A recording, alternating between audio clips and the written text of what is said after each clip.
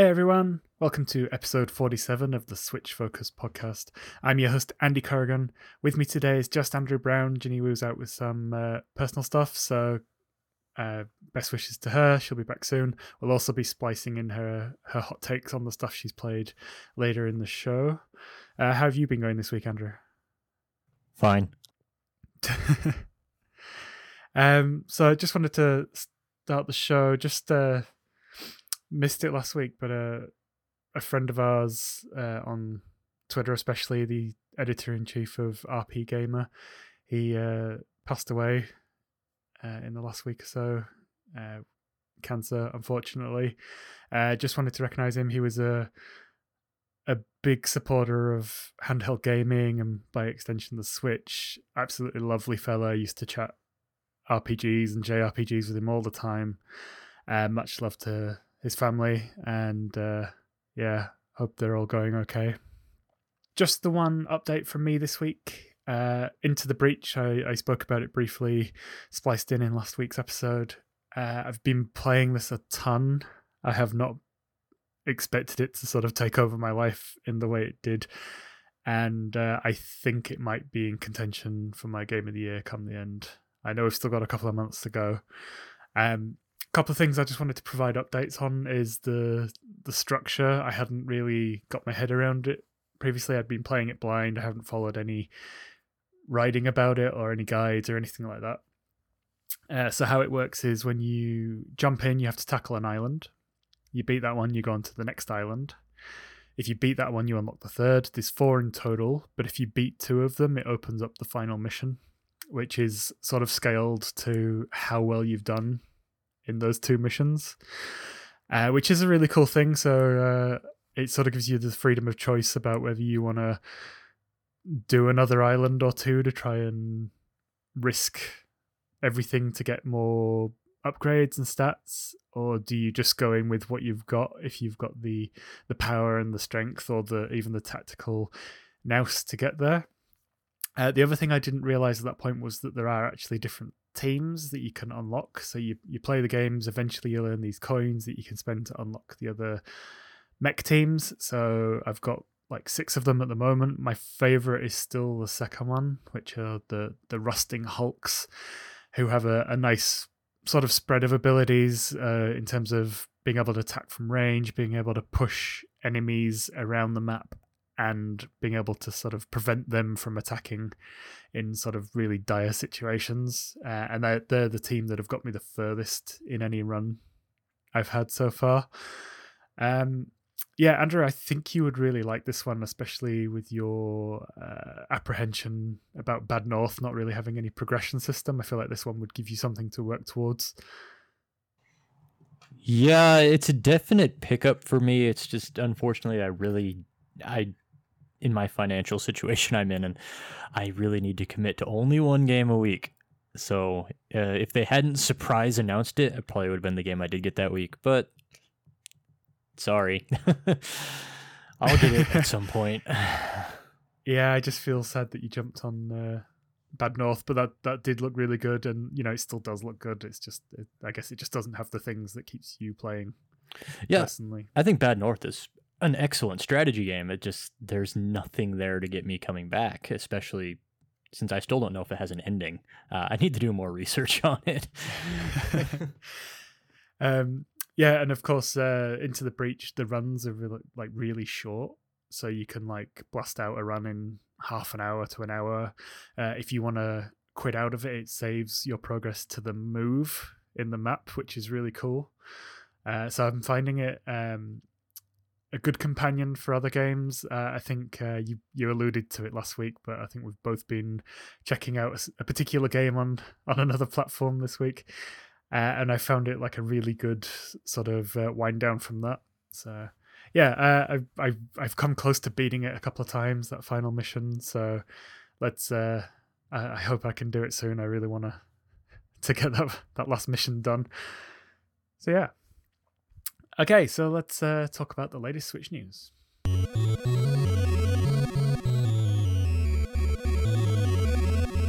Okay, by now you'll be aware that Nintendo had planned to hit us with a Nintendo Direct earlier this week, but it unfortunately got delayed due to the powerful earthquake in Hokkaido.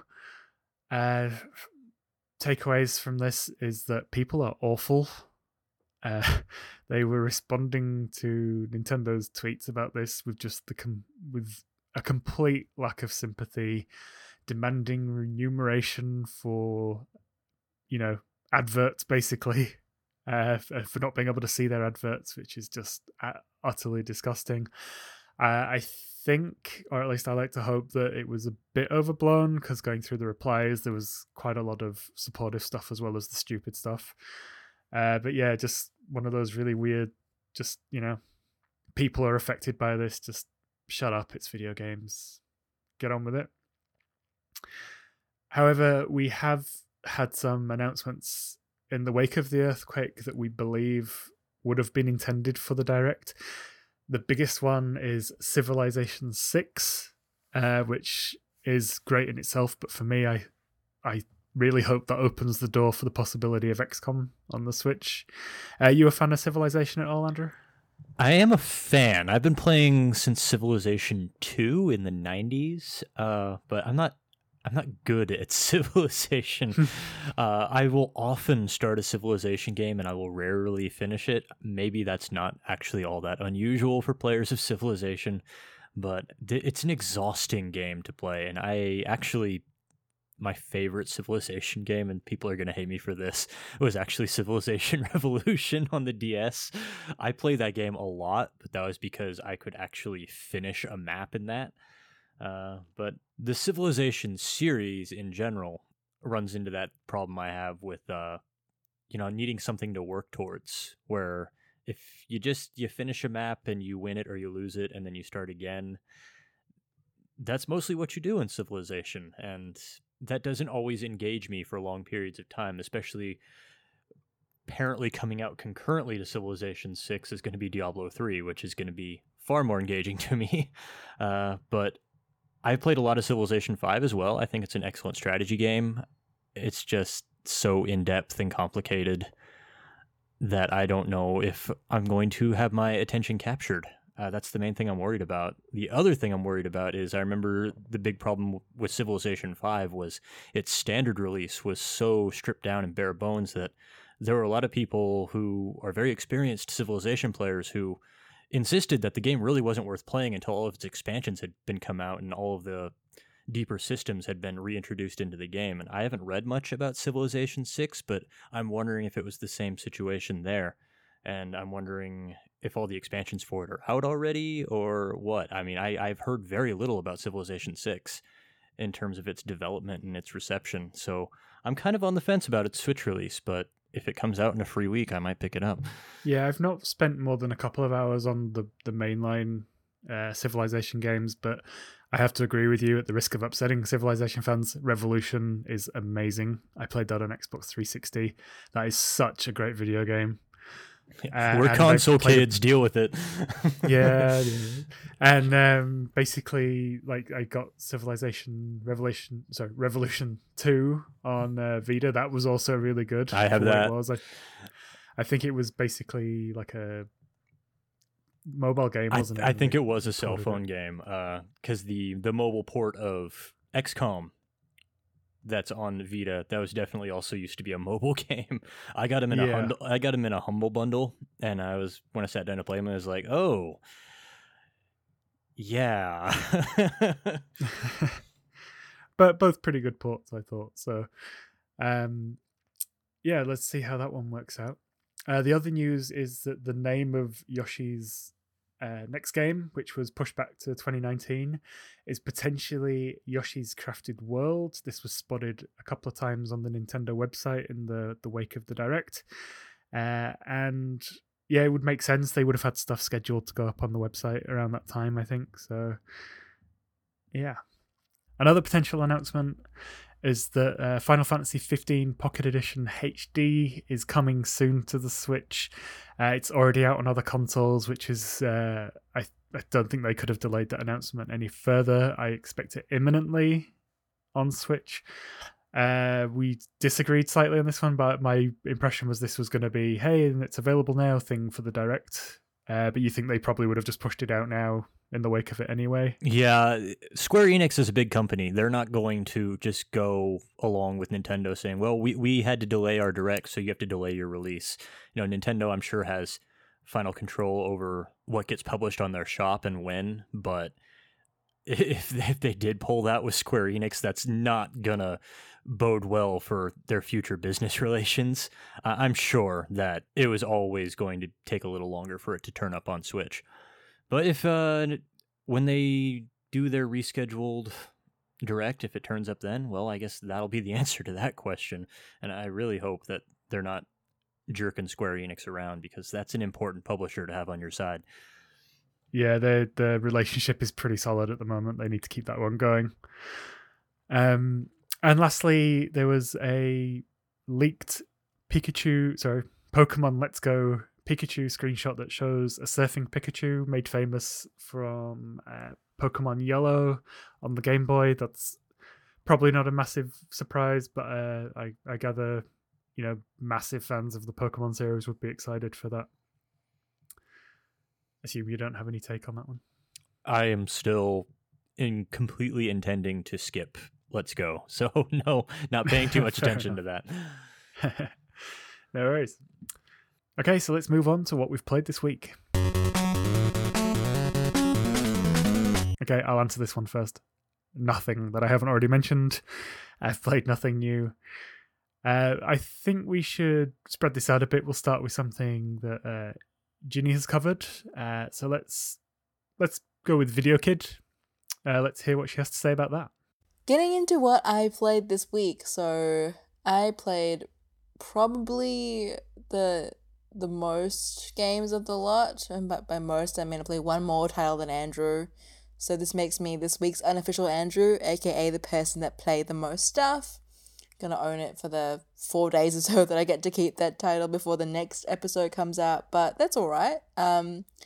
The Video Kid. So this game reminds me very strongly of Crossy Road. Not a bad thing before anyone jumps on me about that. Mobile games are not inherently bad. Please stop making that association. It is a very charming, very 80s inspired game. In fact, the opening title card slaps the word 80s in front of it, just in case you weren't sure that it was going to take place in the 80s. And you basically do like a paper route, except for rental DVDs, and you have to throw these, I guess, video cards, DVDs. I always get mixed up because I'm a child of the internet, and videos were around for a very short time when I was an infant. You deliver people videos, and you throw the videos into their mailboxes as you skate past. So if it sounds like a workplace health and safety hazard, it is very dangerous. You could biff things, you could miss the mailbox entirely and break a window. I did that a lot. You could hit people, you could get hit by cars because you were for some reason inevitably skating on the road and not on the sidewalks, because the game will put obstacles there to encourage you to go on the road and to, I guess, have a high risk play style for your day job as the equivalent of a video mailman. But conceptually entertaining, and just like Saturday Morning RPG, it really, really, really, really sticks to that aesthetic theme. And I mean sticks to it. Like, you've got the option to sort of buy power-ups later on. And you've got that frame, like, I guess, like an old arcade setting with the neon signs, and also everything, earning your $1 per video type minimum wage pay style, which I assume was what the 80s was like, because I wouldn't know, I wasn't alive then. I'm showing my age a bit, but basically it is a very heavily stylized game, and the whole point of it is to really be a video delivery guy, which is fine. I am awful at it. I will admit this straight up. I am so terrible at this game. I have seen myself die many a time, sort of run over by a car, trying to jump over a car and failing, running into a mailbox. I've also thrown many a video through some poor old lady's window. So I am by no means good at this game, but I still really enjoyed it. It's a really good time killer in the way that Crossy Road and Flappy Birds are good are good games that are time killers. Like, it's not too demanding on you, but it's entertaining. The music is great, and like I said, it's so thematically strong that if you're someone that's got a huge nostalgia for the 80s, I'd recommend it. It's fun. It's a good pickup. Andrew, you've been earmarked as our Fortnite correspondent for quite a while now. You've been checking out the Getaway event that's happening. Yeah, the Getaway is a new squad mode that's been added to Fortnite just in this past week. It's marked as temporary, but it could last much longer because this is a complete reimagining of how you play Fortnite and what you do with it. Like, before, it's a standard Battle Royale mode where you and 99 other people drop down onto this island. Last person standing wins. This one actually focuses more on going to one of 4 points on a map, and you and 3 other players are supposed to steal a diamond that drops at one of these points and carry it to a getaway van marked elsewhere on the map. And, you know, you're still trying to shoot other players, basically, but it's completely changing up your goals and your priorities. And I didn't enjoy the mode much, but that's because you have to play it in a squad. If they would expand this out to being able to play it as a solo queue, I would probably be a lot more into it. But I played it for a bit, and I had a good time with it. I won a match. I can definitely see what they're going for here, because having to actually go to a specific point right at the start of the match and having to carry the thing that drops there to another point on the map really expands out the speed that the game plays at, because you, in the standard Battle Royale mode, it's entirely possible and actually almost always the best idea is to drop as far away from other players as possible. In this one, you don't really have that option. It forces conflict right away. And it adds a whole new aesthetic to the game, too. It adds a new grappling hook item you can use to pull yourself to different locations. It's a rare drop, unfortunately. I think if they just made it as part of the default loadout like your melee weapon is, that could really kind of expand out the end game, which right now is, even though they've spent most of this season trying to rebalance the game so that way building walls isn't so prominent, they still haven't quite gotten it right. Giving this alternate form of transportation, I think, could really upend and disrupt that particular strategy. If suddenly you couldn't just build a wall to get yourself away from players because they can just pull themselves over to the wall or to the top of the wall. It's an interesting idea. I think that might be where they're going with it. This might just be a test bed for that. And also it adds this new kind of announcer overlay over the top of everything that gives you updates on your new objectives. If this is the direction that Fortnite is going to be going in, adding these more objective-based modes and adding these new tools that aren't really focused on killing other players, but about moving around the map, then Fortnite is going to be growing into something else beyond just the Battle Royale modes that all the other games are trying to play catch-up with right now. I didn't like it very much just because of the squad requirement, but I am heartened to see the changes being made and what it suggests may be happening with Fortnite in the coming seasons. Like, this is the perfect example of a good live service game. I think they're constantly evolving. It always feels like there's something happening. There's always an event. There's always the new season to look forward to. And then you get these other, like, AAA games as service games that just stagnate massively. I'm looking at you, Destiny. And yeah, it's this thing. They've always got a reason to pull you back in and to keep going back to it. And I really appreciate that, even if, say, like, this mode is not for me because I'm not really a team player. I love that they're constantly evolving it. It's yeah, props to them. Okay, one of the other games that Ginny's been playing is Hyper Light Drifter. I know a lot of people were excited about this one to hit Switch. I have an outside interest in it. It does look very good. But let's hear from Ginny now. Let's see what she thinks. I have been waiting for this game for a long time. I know it's been out on other platforms, and I've always had it on my wish list, but I just never got around to actually buying it because I could never really justify getting it at the time. But now I thought it's on my favorite console. I gotta bite the bullet, and it's great. It tells a very esoteric story of a main character suffering with a chronic illness, or at least that's what the allegory is. You know, you spit up blood a lot and everything hurts, and you're haunted by some spectre which causes you to pass out and exhibit medical symptoms, I suppose, of stress. So I suspect it's an allegory for chronic illness, and that we're going to learn a lot more about that, and that there'll be other sort of thinly veiled metaphors throughout the world about what's happening and why. But you're basically a lone wanderer type character. It kind of looks like the opening, like the cover art for Dead Cells.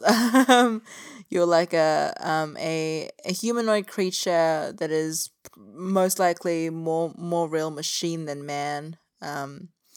You start off with the help of a trusty robot that helps you open things and communicate with others because you are apparently mute. And your only real way of getting around this high tech post-apocalyptic world is interacting with things by using your machine, which I assume hacks stuff or communicates electronically with other machines, to open doors and to get you around this world. And your goal really is initially to revitalize this town and to learn more, I suppose, about your condition and to figure out what's happening in the world around you, and why is everyone so hostile? Why did things attack you on sight, and why are there others like you? What's happening out there? It kind of reuses that whole woken up from a deep sleep and what's happening? I've got no powers, and it kind of uses the whole silent traumatized protagonist thing very well, like Breath of the Wild does, I think. But if you're looking for a game with obvious narrative, I guess, sign points and an obvious plot line, you're probably not going to find it here. But it plays really, really well. It definitely is very kind of action RPG stylized. Combat reminds me a lot of, I suppose I would say, real-time Transistor. You dash around, you cut things up with your fancy glowing sword. You shoot things as well. There's a bit of puzzling involved in terms of getting around different maps. In order to actually figure out where bosses are, you have to interact with other people and talk to them, and generally kind of spread the myth of the lone wanderer taking down things in the world that are bothering others. So I'm keen to see where it goes. I've tried to not spoil myself about the story because I've heard it's spectacular, so I will not ramble on too long about that. But if you want a good, solid, kind of very stylized pixel action RPG, this is the one for you. And I know it's hinting at deeper things. I can just feel it. It's not just kind of like a happy-go-lucky lone wanderer saves the world type story. Like, I know there's more in there, and I want to dig it out. So if you like games that kind of feed you the plot, but in dribs and drabs, and get you to, I guess, interact with it and learn more through the environment than obvious prodding, and you like a good slashing here and there of enemies and shooting things and generally kind of, I guess, unpuzzling the world around you, then yeah, I would pick this up. I am loving it. It's probably my favorite game this week, even though I love Valkyria Chronicles 4. This is the game that kind of made me sit there and really think. So I recommend it. I've just had a great week with games this week, honestly. It's been a real treat. Okay, and Andrew, I believe you've returned to Poi, or started Poi? I can't remember. I visited Poi very briefly last year at the end of October, I think it was. But I didn't stay with it for very long. I just checked it out so I could say what it was and post a video for it on our YouTube channel and then move on to something else. Because Poi is a 3D platformer. It's a very old school 3D platformer in the style of Super Mario 64. And it came out, I think, the same day, if not within a couple days, of another little game called Super Mario Odyssey. So it kind of got immediately lost, but I think that's kind of too bad because this is an indie game. It's a much smaller game, but I thought it was a perfectly enjoyable 3D platformer. You just play as one of these two kids who wants to be an explorer, and one day they meet an old man who tells them about this great treasure that he almost found one day, and all the keys to it, these things called explorer's medallions. He lost them, and he needs their help finding them so they can go claim this treasure. And that's the whole story, but it's got a couple of fairly vanilla worlds. It's nothing that you wouldn't be too surprised by. It's got a lava level, it's got a forest level, it's got a desert level, and you just run through them all looking for these explorer medallions. But it's not too exciting in what it does, but it's very dense in what it does. There's actually a lot to find in every level, lots of different things that you can find to collect, which is, the main thing you want to be doing in a 3D platformer. There's fossils you can find by digging in special locations. There's just explorer points you can reach that just fill in points on your map, and if you find all of them, then you get an explorer's medallion. Just things like that. It's nothing special, it's nothing to get excited about, but it's extremely competent, and I enjoyed myself for the 6 hours it lasted me. I liked it. Cool. Sounds just like one of those games that's completely middle of the road, but you just enjoy it while it lasts and forget it once it's done. Pretty much, yeah. I played it last Sunday, and I have barely thought about it this week since. So, cool. And lastly, now this is currently under embargo at the time of recording, but I think that lifts by the time the episode will go live. Ginny's been playing it. It's Valkyria Chronicles 4. It's one I'm super excited for, but I am more than happy to wait for the official release date before I check that out with everything that's currently on my plate.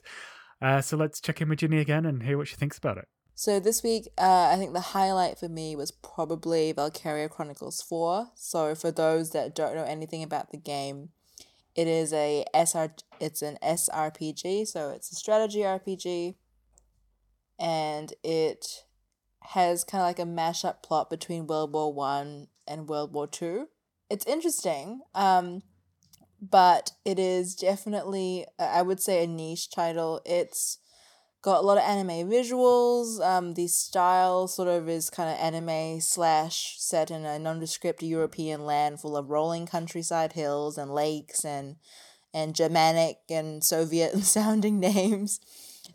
Basically, it's kind of like, the Allied forces versus, the faceless burgundy-clad entity of other nations.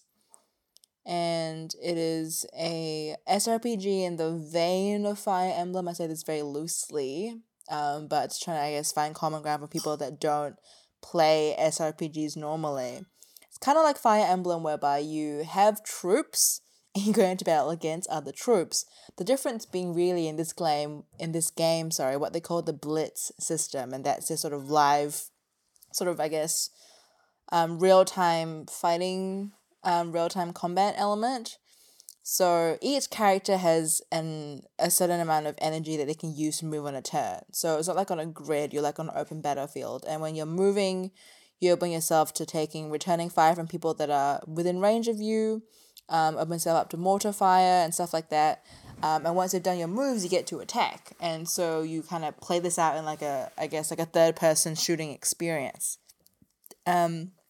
It's a unique game.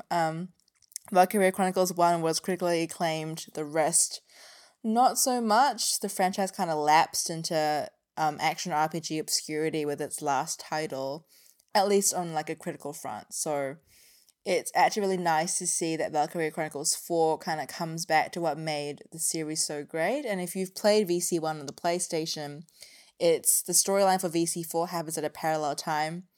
I mean, there's Magitech, there's straight up magic, there's tanks, there's, I guess, stories about why war is bad and about ethics in war. And, does anyone really win in war? I guess tropes that you've heard before and seen before. And you might think that the anime aesthetic might make it grating, but it doesn't. Like, it's not told in this kind of like, I guess, over-the-top hammy way that makes it lose its emotional weight. Yeah, it's got some cheese, which is predictable for some sort of Japanese-inspired European history-based game. But it's not at all the kind of cheese that makes you not take it seriously. So I think if you've never played a VC Chronicles game, 4 is about as good a place to start as any because it really kind of stays true to the original VC formula. And it's just great. It's a great port. It runs great on the Switch. HD Rumble makes it feel amazing. For context, you have, I guess, the rumble kind of intensifies or lessens in intensity based on the weapons you're firing. So when things kind of hit you, when you get some recoil from using a shotgun or a machine gun or a grenade launcher, the HE rumble is really super satisfying to use. So I would recommend you play with that on for this game, just to add more atmosphere to it. It's just a good time overall.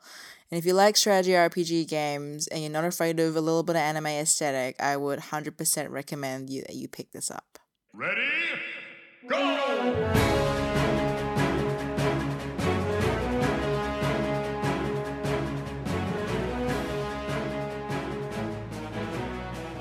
That's it. It's time again for our Super Smash Bros. Ultimate predictions.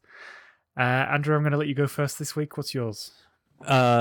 This has been in past Smash Brothers mode. Actually, I think Smash Brothers is one of the first games to ever have had this mode, but it's going to be greatly expanded, I think, in this game. It's going to have a photo mode, probably inspired by what we saw in Super Mario Odyssey, but definitely there's going to be some expanded form of a photo mode compared to what's been in past Smash Brothers titles. Which is, as someone who's late to the Smash Brothers series, I've always wondered how they got those snazzy shots for memes. So now I know. Well, I think those are all from emulators, but yeah. Yeah, probably a good shout. Now, mine's a really lazy one. I think in some form we will see some wonderful 101 content. Nintendo seem to have a decent relationship with Platinum. They're certainly developing Bayonetta 3 for Switch. So in some form, I think we'll see some reference to the wonderful 101. And let's check in with Ginny, hear what hers is. So, on to my favourite section of the podcast. As per usual, the other two have already gone, so it's just me now. I was going to go with Andrew's idea, but because I'm incapable of original thought anymore, but I will not. I will make an effort. I would like to say that there will be themed seasonal events. So, like how we have a lot of games now, with, I guess, more, maybe not so much games on the Switch, but games being used as a service type rotation. I mean, like Pokken has events now and then. It's not so weird that Switch would have events as well. I'm thinking in-game events that are regional events. I think if Smash Switch ends up usurping the place of Smash Bros. Currently in terms of being like a competitive esport with different region scenes and whatnot, I think it'll make sense to have regional events. I know Overwatch already does that for some things like the Commonwealth Games events and stuff like that. But you could easily do like an Australia Day Smash or something, or Smash event to commemorate the Olympics, that would give characters more skins. I think that games as a service, while I hate that phrase, it's an in thing now. And Pokken already has so many cosmetics, it wouldn't make any sense to not have the same, I guess, to not exploit that in some way by putting it in Smash Bros. As well. So that's my predict seasonal events / regional events for people to play, multiplayer ones.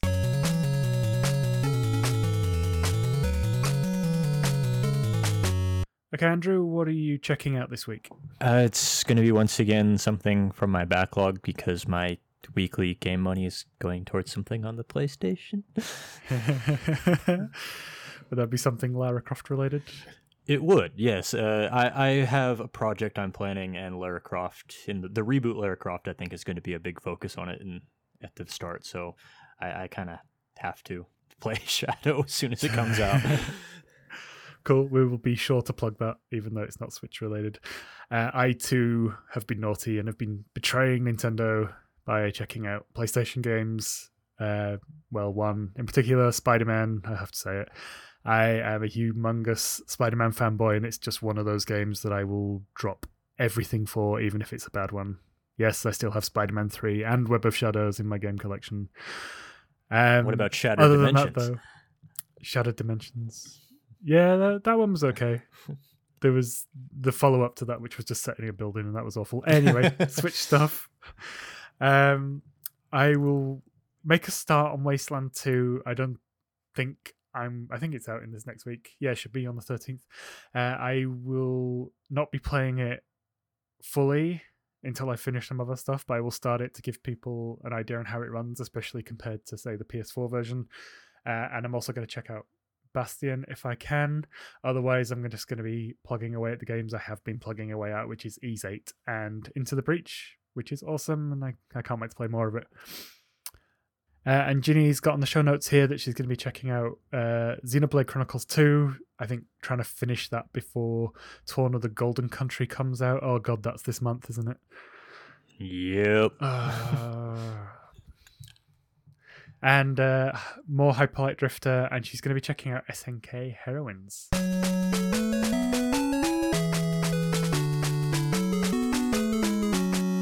Thanks everyone for listening to this episode of the Switch Focus podcast. If you enjoyed the episode, please leave us a review on iTunes. It really helps us to get noticed. You can also listen and subscribe on Stitcher, TuneIn, and other podcast services.